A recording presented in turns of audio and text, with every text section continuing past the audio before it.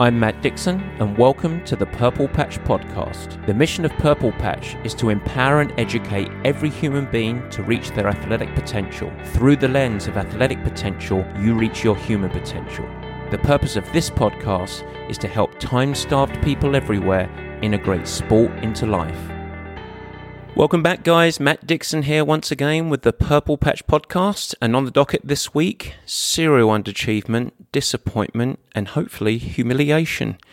Yes, we have a special guest, Ed Baker. You may or may not have heard of Ed, but I'll give you a little bit of background straight away. He was the captain of Harvard in the cross-country team. When he went there, he went to Stanford Business School, and among other things professionally, was the head of international growth at Facebook, and most recently the head of growth and product at Uber. But the real essence of this story is that Ed joined Purple Patch just under about 3 months ago with lofty ambitions in triathlon. He hasn't really done too many triathlons yet, but he hopes to go well in the amateur ranks. He had a great running career. He's obviously then taken over with some entrepreneurship, business and family. Ed's got 3 kids, and now he wants to challenge himself athletically. Well, you know what I did? I sniffed a chance at humiliation. So I invited Ed to join the Purple Patch Pros at our camp in Scottsdale. He could start his triathlon journey with our female athletes beating up on him across swimming, cycling and running, just like the military, stripping down before we build them up. Well, maybe perhaps unfortunately for me, it didn't quite end up like that.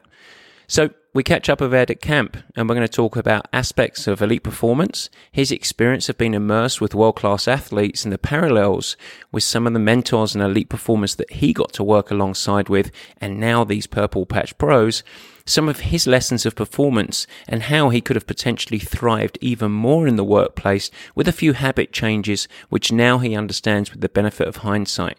It's a good one, but first of all, I'm going to talk about resilience. We like the way he thinks, serious with a wink. Let's open the book, it's time to take a peek. It's the dictionary word of the week. Yes, the word of the week this week is resilience. No, I'm not moving in. After all, you haven't invited me. How very rude of you. No, the word of the week is resilience. But what does that have to do with performance? Well, what made me think about this was our recent pro results. We had a cracking first racing weekend of the season. Sam Appleton coming through and winning at Geelong 70.3. Laura Siddle just missing the win at Challenge Wanaka, a wonderful race, coming second just by 11 seconds. And Jesse Thomas heading down there from Bend, Oregon, all the way to the South Island of New Zealand to capture a great 3rd place. 3 great performances, even though preparation wasn't magical, and certainly the rhythm of training for each of them for different reasons wasn't ideal. But Sam, Laura and Jesse had very rich physiological and emotional history of training, and all of those experiences had taken residence in them. There's the word of the week. They could draw on this for confidence, but also the opportunity to execute on race day. So many athletes work in cycles, these emotional cycles of blocks of training and seasons of training, where at the end of each one, they tend to just forget that anything's ever happened before. They feel like they're starting from ground zero again, rebuilding the house, almost like you build this wonderful project, and just when you're finishing to paint the walls of the bathroom, you strip it down and have to start with the foundation again. Unfortunately, what most fail to realize is that all training, experience and wisdom, and all of the decisions that you make in that training and racing takes residence in you. They accumulate both physically and emotionally. And that's a big part of the reason that when you look at a great and experienced athlete across any sport, they somehow manage to make it look easy. In fact, if you don't come from a swimming background and you head to the pool, I can only imagine your frustration when the big chubby bloke who only swims twice a week at the Masters Swim Group beats you up and down the pool any day of the week. That's because his collegiate swimming career has taken residence in his muscles. It's taken residence in his central nervous system.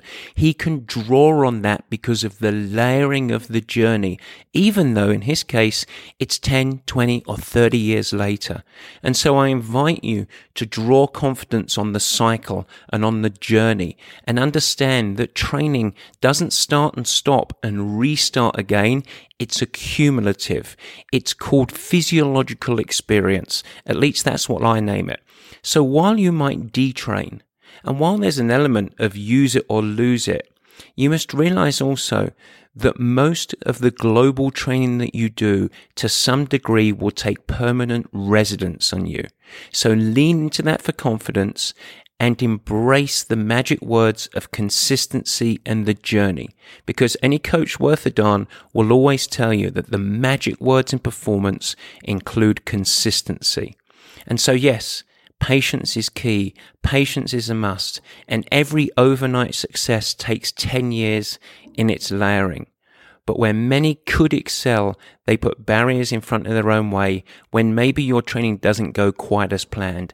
Maybe you're going into a race and you've had interrupted training, maybe niggles and injury, and people sell themselves short. Realize that you have a decision. You can lean into the confidence that you gain from all the training that you've done that is still in residence in your system. Lean into that, go forth, and you might just be rewarded. After all, this last weekend, we had 3 of our pro athletes that did just that. And that is Word of the Week. Now let's get on with the meat and potatoes. Let's go.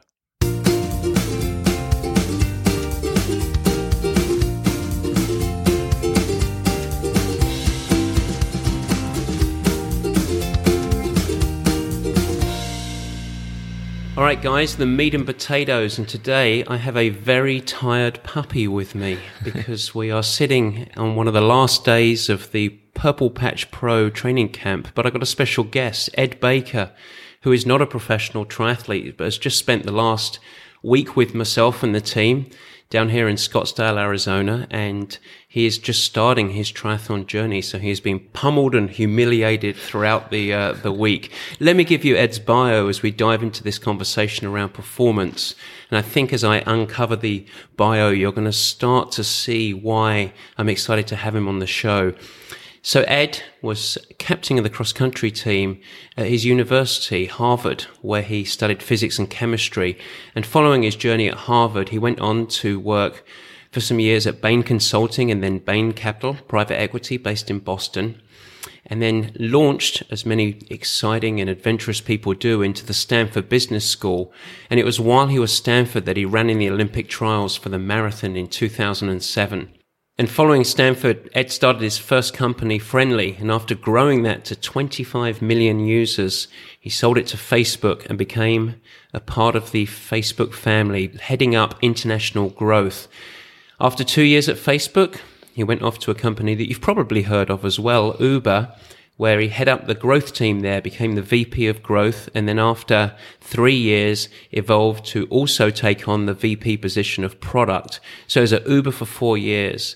Now, he's moved back to Boston and he's ready for a new adventure. I've had many people actually ask me, what's coming next for Ed? Well, today I can make the announcement. I'm going to announce his next venture. He's gone from Facebook to Uber to now triathlons. A new journey is paved for him. Ed, thanks so much for being on the show. Thanks for having me, Matt.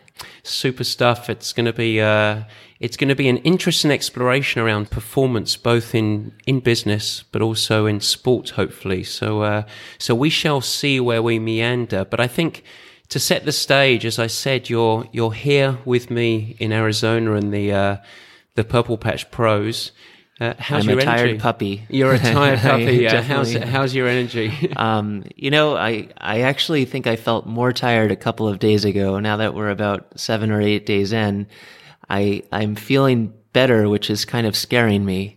But I think as you were telling me in the car earlier today, I'll probably hit that wall when I get home a few days later. Yeah, you've got a couple of days left, and then you'll come home with a little exhilaration, and then probably hit a trough of fatigue, which is very, very common after any event of stress, be it positive or negative stress. So we're going to find out how that happens. We're going to talk a lot about the camp itself, but I think first of all, why don't we go back in time a little bit? Because I think to provide context, both for your professional journey, but also for your athletics, I'd love to know a little bit more about you. So tell us, give us a couple of minutes on your story of growing up. Okay. Would you like me to start with where I was born, or? Yeah, let's go from the beginning. So, from the beginning. So I was born in Seattle, and then at the age of 2, my family moved to Taiwan for a couple of years. So I actually apparently started speaking Chinese before English, but then we moved back to California, and I grew up in the Bay Area until the age of 13. At which point my family moved to Jacksonville, Florida, which was a big move across the country. At 13 at the age as well. Of 13. Was that a tough transition at that It age? was. It was a tough time to move. We moved in the middle of the school year, and I had to leave all my friends behind, and this was before the internet, so I couldn't just message them or FaceTime them or things like that. So I really did have to leave them behind. But it was a good experience overall, and after going to high school in Jacksonville, Florida, went up to Boston for university, and stayed on the East Coast for a while, and then you've kind of shared my bio from there. The progression from there. So right. when did sports come into it? You grew up mostly a runner, yeah? I did. So back in elementary school, we used to run the mile every year, and I did pretty well, and that was the one sport that I felt like I actually excelled at. In some of the other sports, I didn't have the coordination to do as well as I did with running. So I just decided to be a runner. So and then you continued through high school. Was there a decision? Was there any other question when you went to Harvard? And you obviously you studied physics and chemistry at Harvard. So it's Harvard. There's a big load. Academics become increasingly important. Was there a decision point of whether you were going to continue on with athletics there, or was there no question? That was a part of the package. It's funny you ask that, because I kept thinking that I would, at some point, stop doing the athletics. And so, when I was about to go to Harvard, I was thinking maybe I won't run there. But I talked with the coach before going there, and I liked him a lot, and thought I might as well give it a try.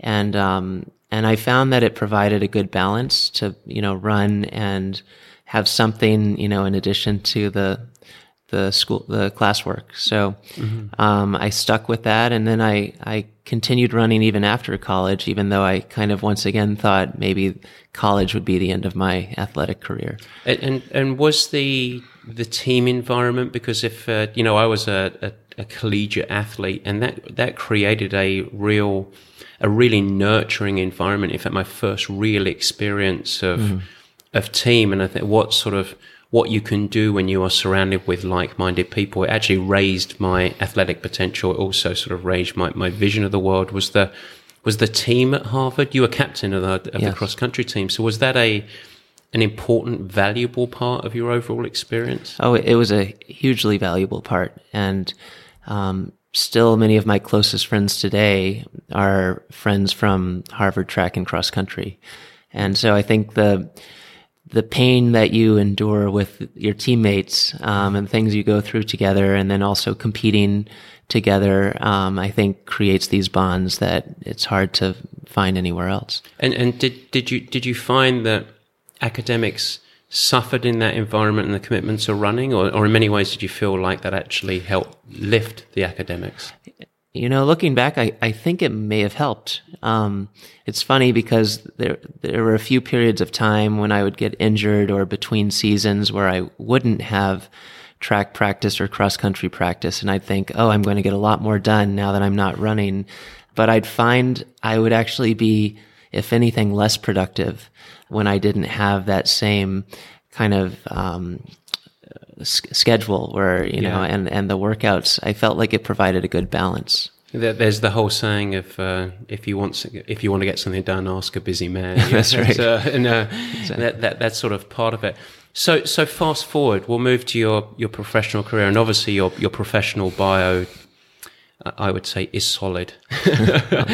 But as things ramped up professionally, you continued running while you were in Boston, and actually into Stanford, because you were at Stanford Business School, which is in itself is a massive commitment.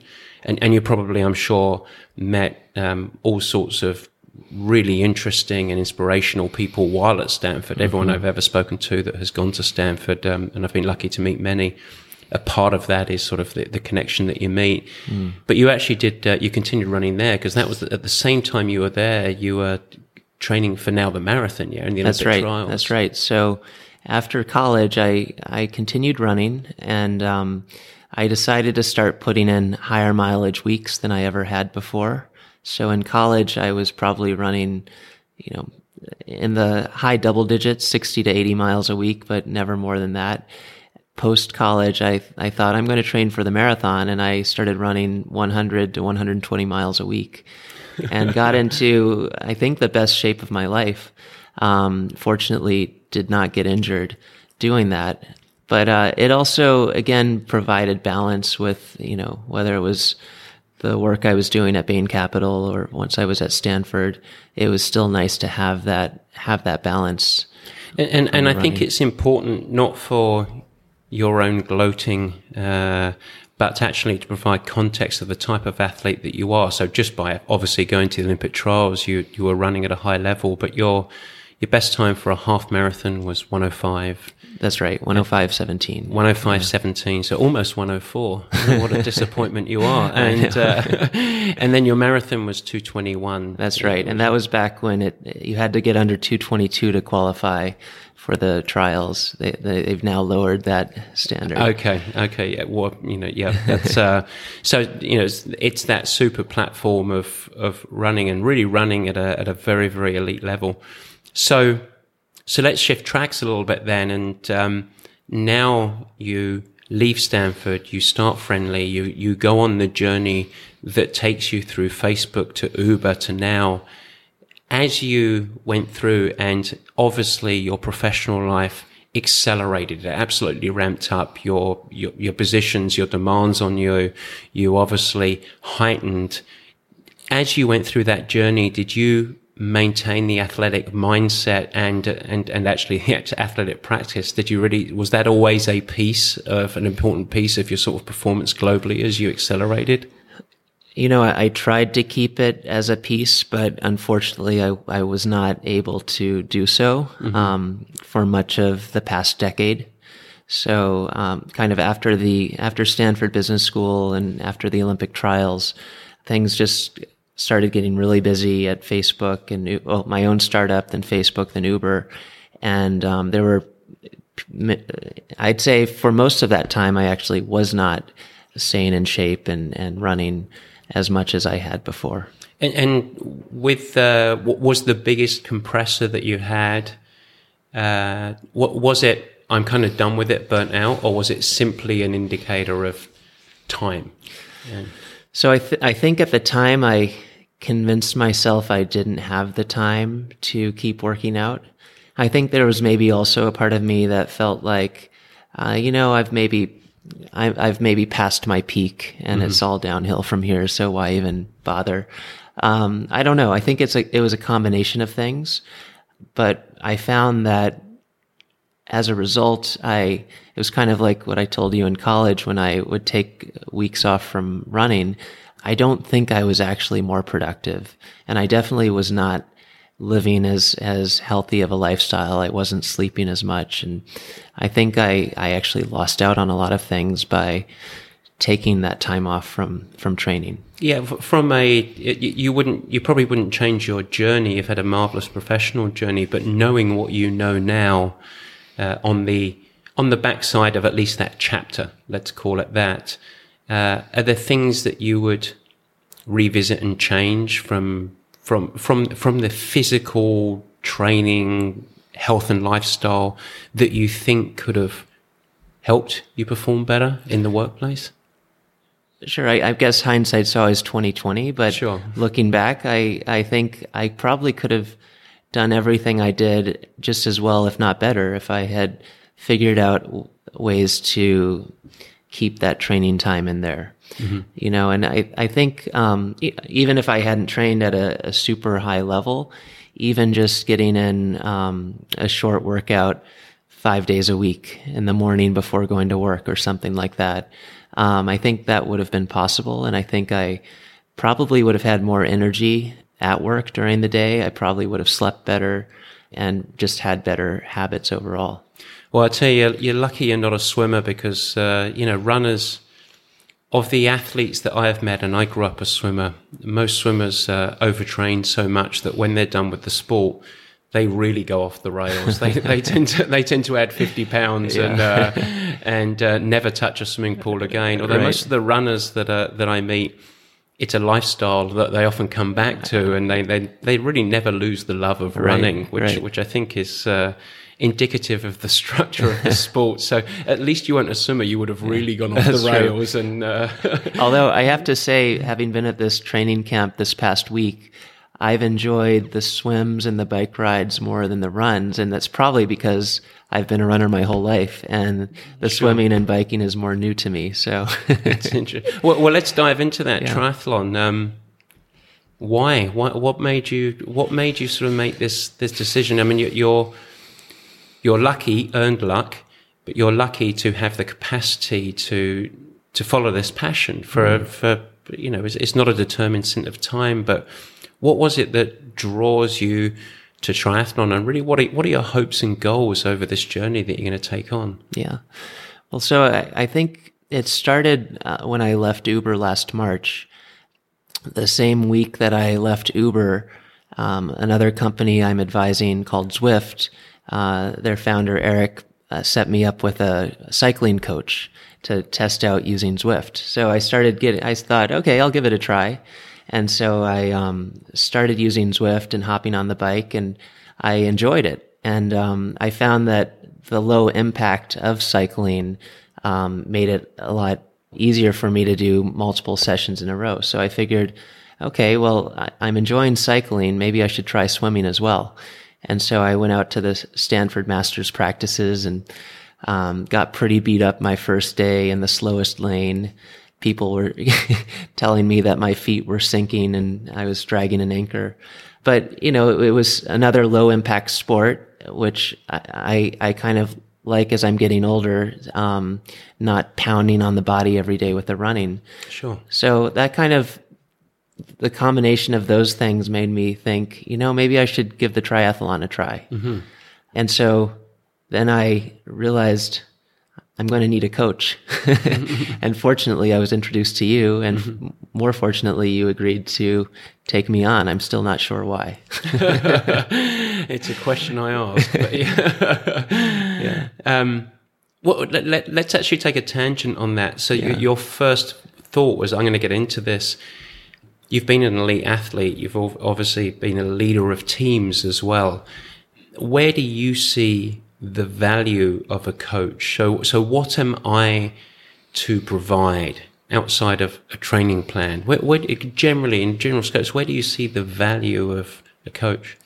Yeah, well, so the past several months before I started working with you, I was trying to train some on my own, but I really was kind of meandering, and I didn't really know what I should be doing. I didn't know what goals I should set for myself. I didn't know what races I should sign up for. I didn't know if I was overtraining or undertraining. There were just a lot of unknowns. Mm-hmm. But not only that, I find for me it's really helpful to have someone when I go on a journey who can kind of go on that journey with me, and who can, it can, I think, be pretty lonely otherwise. And, given, how many hours a week you train for this sport. So it's really nice to have someone there who can let me know when I need to pick it up a bit and work a bit harder, but also let me know when I should ease back and take it easy. And you talk about goals. What's the mission of your sport? You can say it publicly, and it's not defined by race results, is it? The reason for doing this is different than I want to win X. So, that's right. And I think, as I told you the other night, my goal right now and my mission is to realize my full potential. And I don't know what that means yet or where that will lead me, but I really want to. I want to do that. I want to be able to look back and say, I did the best I possibly could have done. and I'm going to need help getting there. But I'm excited to see where that takes me. That's great. And, it's quite, you say that, I want to realize my full potential. In almost the most successful elite athletes I have worked with, and interestingly, the most successful executives that I have worked with professionally, there is always a common thread of a thirst for learning and a thirst for personal evolution or growth.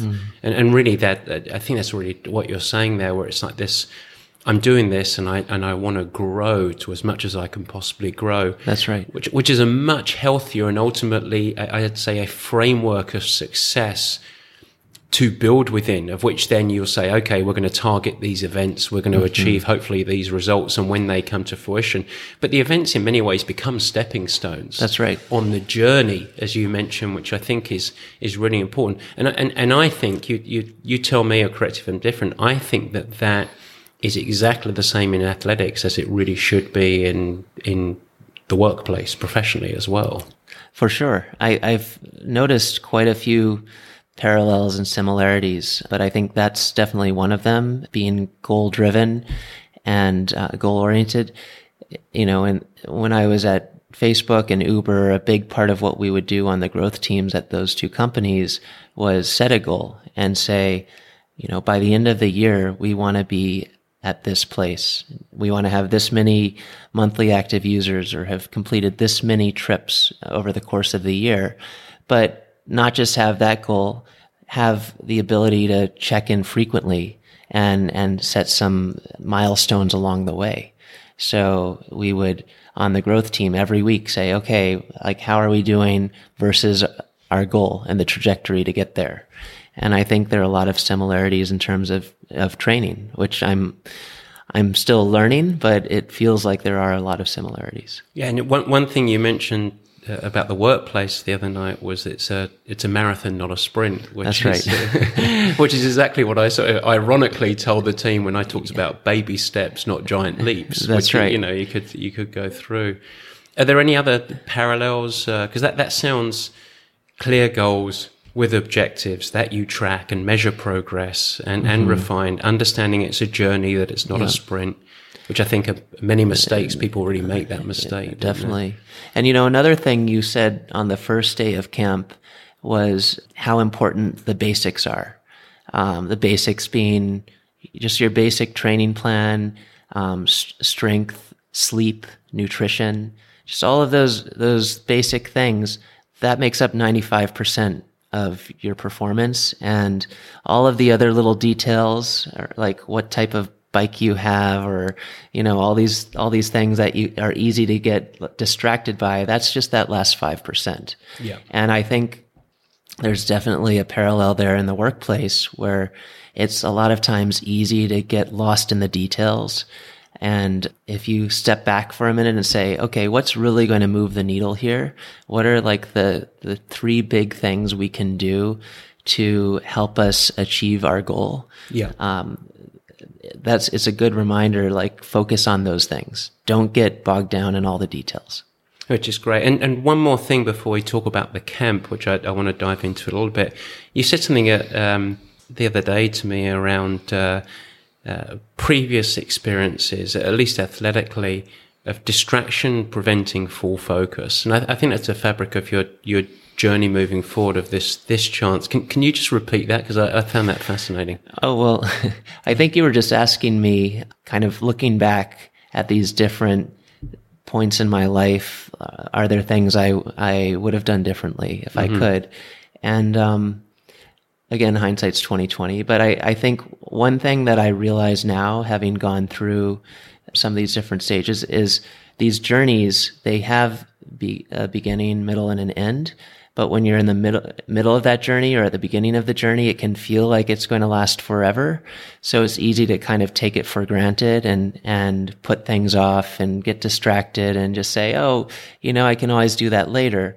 But then when it's over, whether, for me, it was like I graduated from college. I'm no longer on the Harvard cross country team, so I'll never have a shot to run faster on that team. Sure. Or I'm done with my time at Uber and I've done everything there I could.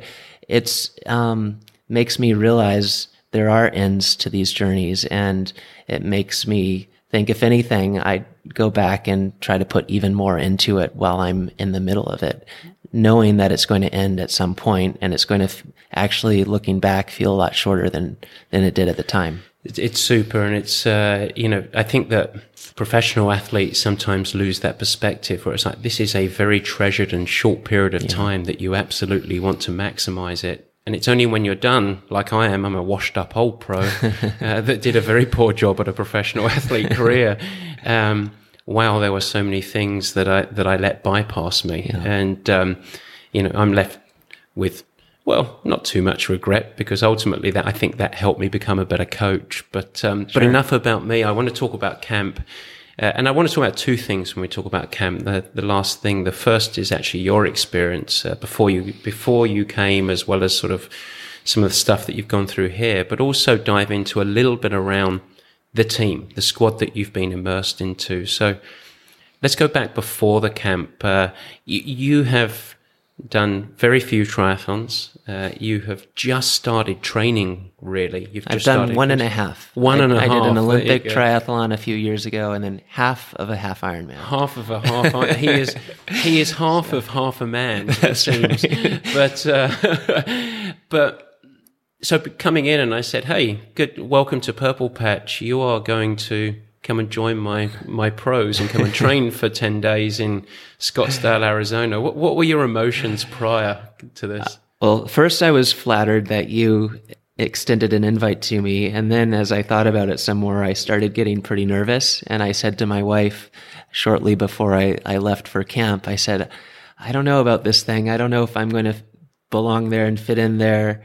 I don't know what Matt was thinking when he invited me. And she said, "Oh, you've been working out. You'll be fine." And I was thinking, you don't know. You don't understand. But, I was definitely quite nervous going into it. So did those fears manifest themselves on the camp? How's the experience been? So, actually, as soon as I got here, I was still nervous, but everyone was so friendly that I felt, okay, people are accepting this new guy.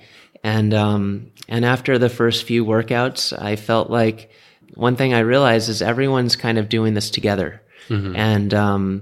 And some people are, faster in the pool or slower on the run or vice versa, but we're all kind of doing this as a team, despite everyone being at different stages of fitness and that kind of thing. So my fears went away after the first day of training. Okay, and what have the surprises or lessons been over the course of the camp for you as an athlete?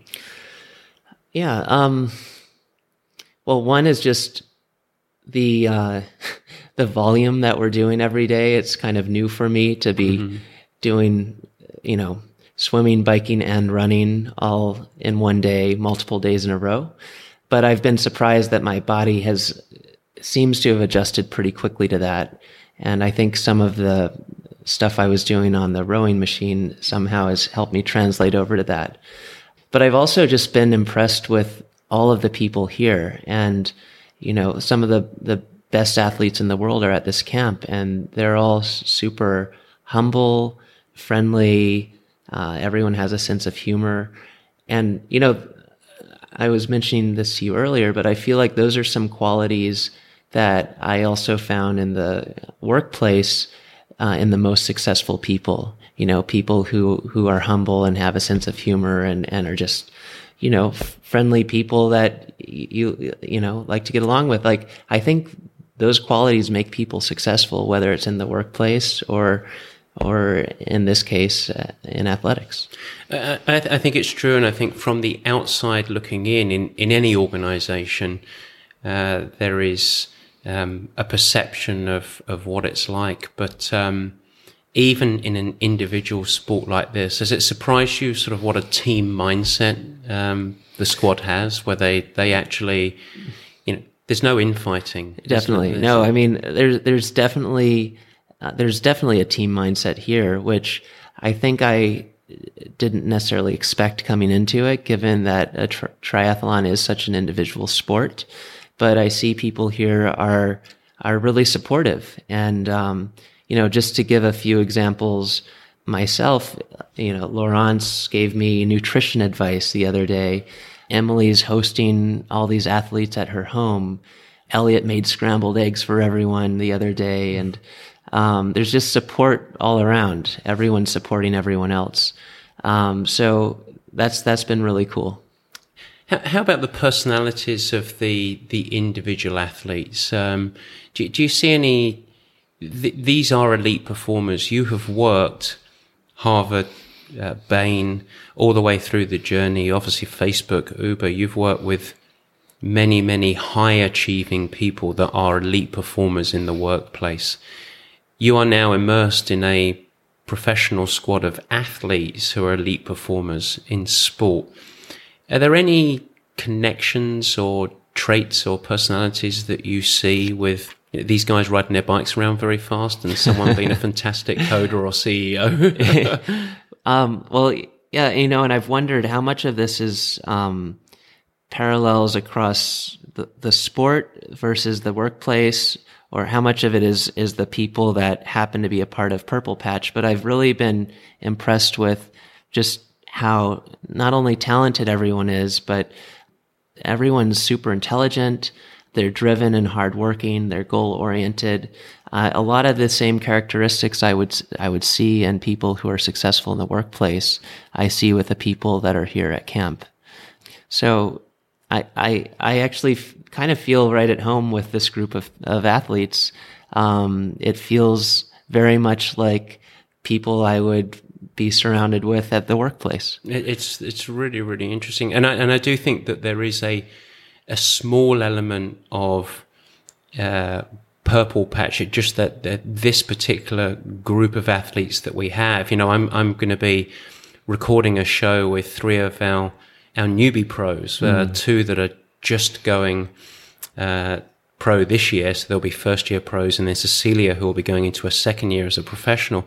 And when you read their bios, you remove the athletics and you look at their academic bios with PhD in organic chemistry from Oxford and Columbia Medical School and marine biologists, and you think these are highly impressive people. And the sort of stuff I can only aspire to. And it's like, oh, and by the way, they're going to be professional athletes. and that's actually, I want to dig into that a little bit with those 3 women, because I find it fascinating that they are such high achievers. At the same time, they're able to and have the quest to go on this journey for a short part of their life to achieve ultimately world-class performance, which is really, really good. Well, Ed, thank you so much. It's been very, very interesting and really insightful. And I will give you a humble teaser.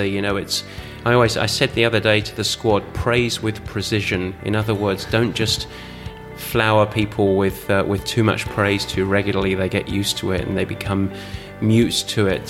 So I'm very deliberate with praise, but I will say that it's rare that someone can come in and integrate and put forth their best effort, but also do a fantastic job of self-management. And so I think that you're going to have a fruitful journey in triathlon, and I look forward ultimately to help you realize your full potential.